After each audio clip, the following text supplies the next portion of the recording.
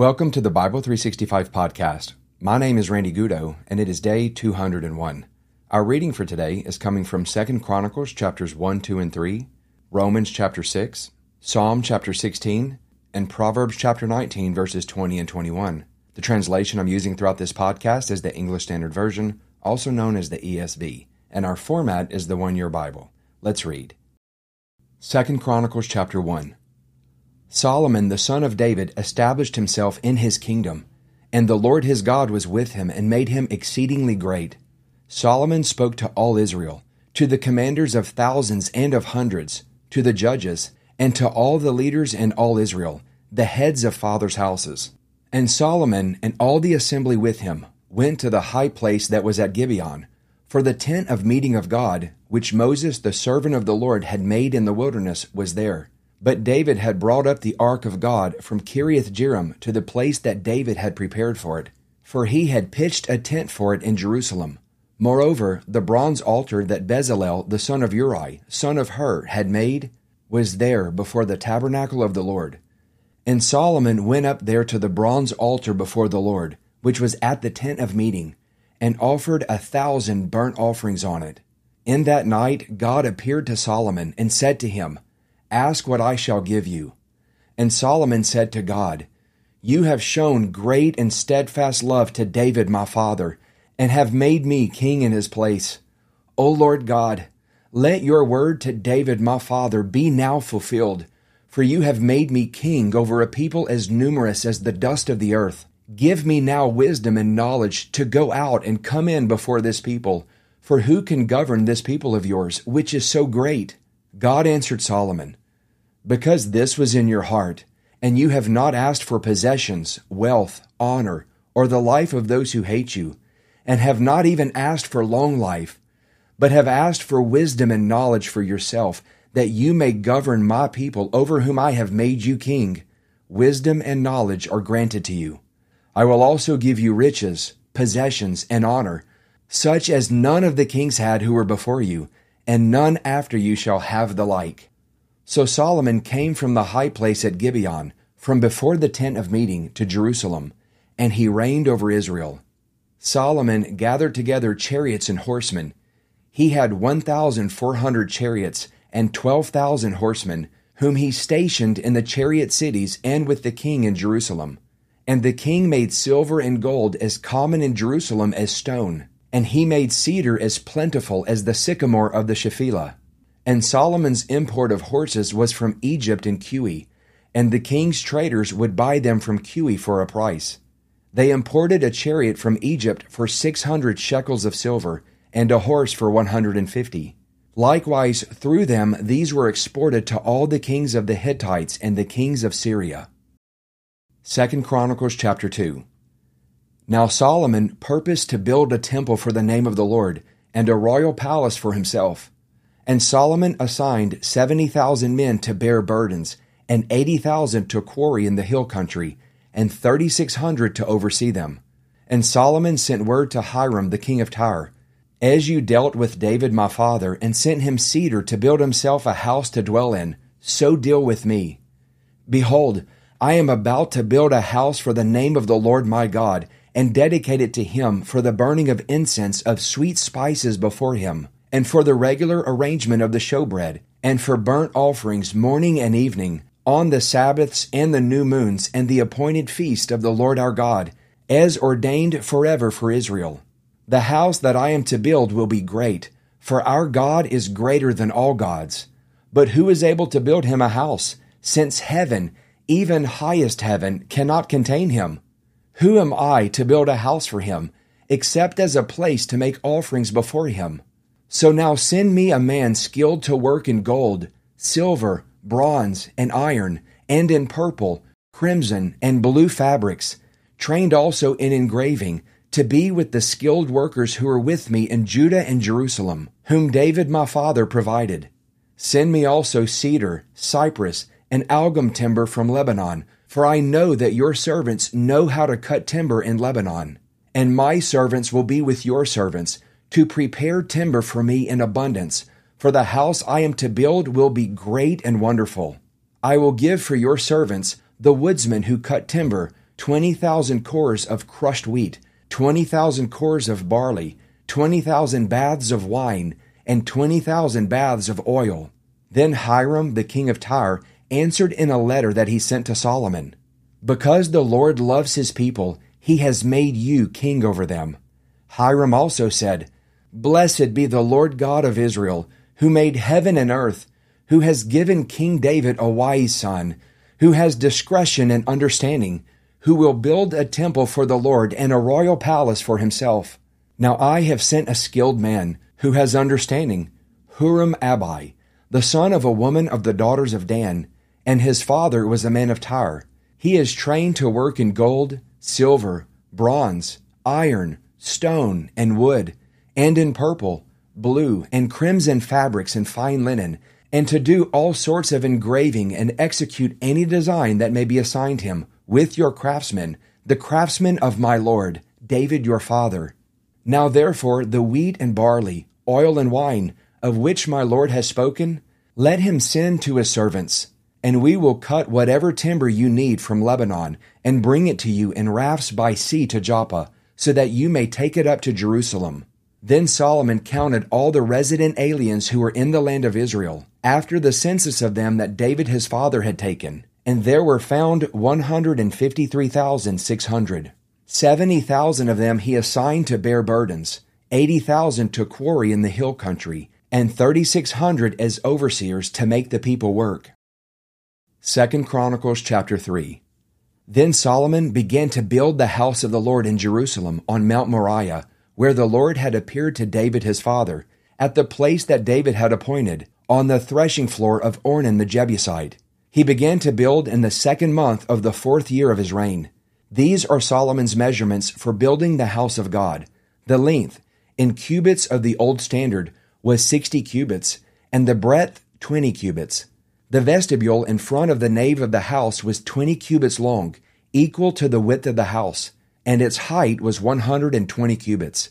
He overlaid it on the inside with pure gold. The nave he lined with cypress and covered it with fine gold, and made palms and chains on it. He adorned the house with settings of precious stones. The gold was gold of Parvaim. So he lined the house with gold, its beams, its thresholds, its walls, and its doors, and he carved cherubim on the walls. And he made the most holy place. Its length, corresponding to the breadth of the house, was 20 cubits, and its breadth was 20 cubits. He overlaid it with 600 talents of fine gold. The weight of gold for the nails was 50 shekels, and he overlaid the upper chambers with gold. In the most holy place he made 2 cherubim of wood and overlaid them with gold. The wings of the cherubim together extended 20 cubits. One wing of the one, of 5 cubits, touched the wall of the house, and its other wing, of 5 cubits, touched the wing of the other cherub. And of this cherub, one wing, of 5 cubits, touched the wall of the house, and the other wing, also of 5 cubits, was joined to the wing of the first cherub. The wings of these cherubim extended 20 cubits. The cherubim stood on their feet, facing the nave, and he made the veil of blue and purple and crimson fabrics and fine linen, and he worked cherubim on it. In front of the house he made 2 pillars 35 cubits high, with a capital of 5 cubits on the top of each. He made chains like a necklace and put them on the tops of the pillars, and he made 100 pomegranates and put them on the chains. He set up the pillars in front of the temple, one on the south, the other on the north. That on the south he called Jachin, and that on the north Boaz. Romans chapter 6. What shall we say then? Are we to continue in sin that grace may abound? By no means. How can we who died to sin still live in it? Do you not know that all of us who have been baptized into Christ Jesus were baptized into his death? We were buried therefore with him by baptism into death, in order that, just as Christ was raised from the dead by the glory of the Father, we too might walk in newness of life. For if we have been united with him in a death like his, we shall certainly be united with him in a resurrection like his. We know that our old self was crucified with him in order that the body of sin might be brought to nothing, so that we would no longer be enslaved to sin. For one who has died has been set free from sin. Now if we have died with Christ, we believe that we will also live with him. We know that Christ, being raised from the dead, will never die again. Death no longer has dominion over him. For the death he died to sin once for all, but the life he lives to God. So you also must consider yourselves dead to sin and alive to God in Christ Jesus. Let not sin therefore reign in your mortal body to make you obey its passions. Do not present your members to sin as instruments for unrighteousness, but present yourselves to God as those who have been brought from death to life, and your members to God as instruments for righteousness. For sin will have no dominion over you, since you are not under law but under grace. What then? Are we to sin because we are not under law but under grace? By no means. Do you not know that if you present yourselves to anyone as obedient slaves, you are slaves of the one whom you obey, either of sin which leads to death, or of obedience which leads to righteousness? But thanks be to God, that you who were once slaves of sin have become obedient from the heart to the standard of teaching to which you were committed, and, having been set free from sin, have become slaves of righteousness. I am speaking in human terms because of your natural limitations. For just as you once presented your members as slaves to impurity and to lawlessness, leading to more lawlessness, so now present your members as slaves to righteousness, leading to sanctification. For when you were slaves of sin, you were free in regard to righteousness. But what fruit were you getting at that time from the things of which you are now ashamed? For the end of those things is death. But now that you have been set free from sin and have become slaves of God, the fruit you get leads to sanctification and its end, eternal life. For the wages of sin is death, but the free gift of God is eternal life in Christ Jesus our Lord. Psalm chapter 16. Preserve me, O God, for in you I take refuge. I say to the Lord, you are my Lord. I have no good apart from you. As for the saints in the land, they are the excellent ones, in whom is all my delight. The sorrows of those who run after another god shall multiply. Their drink offerings of blood I will not pour out, or take their names on my lips. The Lord is my chosen portion and my cup. You hold my lot. The lines have fallen for me in pleasant places. Indeed, I have a beautiful inheritance. I bless the Lord who gives me counsel. In the night also my heart instructs me. I have set the Lord always before me. Because he is at my right hand, I shall not be shaken. Therefore my heart is glad, and my whole being rejoices. My flesh also dwells secure. For you will not abandon my soul to Sheol, or let your Holy One see corruption. You make known to me the path of life. In your presence there is fullness of joy. At your right hand are pleasures forevermore. Proverbs chapter 19, verses 20 and 21. Listen to advice and accept instruction, that you may gain wisdom in the future. Many are the plans in the mind of a man, but it is the purpose of the Lord that will stand. Today's devotional is going to come from our reading in 2 Chronicles, and before I go there, I want to share with you just a couple of things. Earlier in the week, one of my dear friends called me, one of my closest friends, and we had a really fun conversation. We started talking about conspiracy theories. I mean, some really good ones too.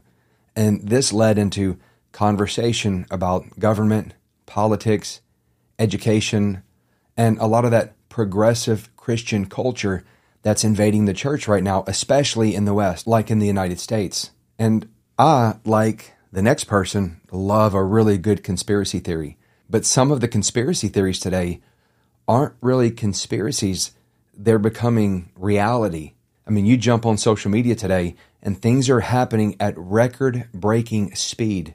I live in Louisiana, and I was shocked when I found out that there are two mothers that I know who their daughters, their young teenage daughters, were in school, and the teachers and the staff were calling their daughters a boy name without the mother having any idea of what's going on. I mean, things are changing and have changed so fast that you can be up late at night just in absolute inner turmoil and worry and panic and fear. And so imagine how I felt today when these two verses kind of jumped off the pages and grabbed a hold of me, and it filled my heart with hope. And I kind of felt like there was an opportunity to have a reset in my life. Let me read these two verses now. It's in 2 Chronicles chapter 2, verses 5 and 6. So simple. Here's what Solomon said. He's getting ready to build the temple for God. And this is what he said when he sent word to Hiram, the king of Tyre. The house that I am to build will be great, for our God is greater than all gods. But who is able to build him a house, since heaven, even highest heaven, cannot contain him? That's it.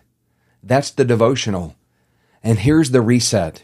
The reality that our God is so magnificent, he is so great, that even heaven itself and the highest heaven, whatever you could imagine, whatever dimension you could possibly dream up, it can't even contain God.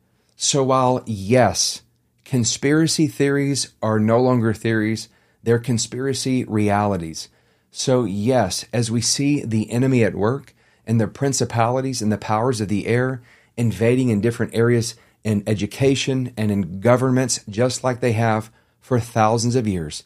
Yes, as we see progressive culture becoming an absolute dumpster fire, know this: God is greater than all gods, and the highest heaven cannot even contain him. And you know what?